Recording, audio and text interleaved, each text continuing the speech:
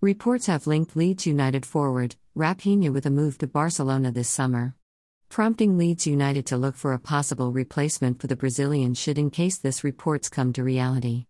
A likely substitute for Raphinha would be Adama Traore, who spent the second half of last season on loan at Barcelona from Wolverhampton Wanderers. Barcelona have confirmed that Adama won't be staying at Barcelona. An option to buy of €30 million was included in the deal, but the Catalan club have already decided against triggering it.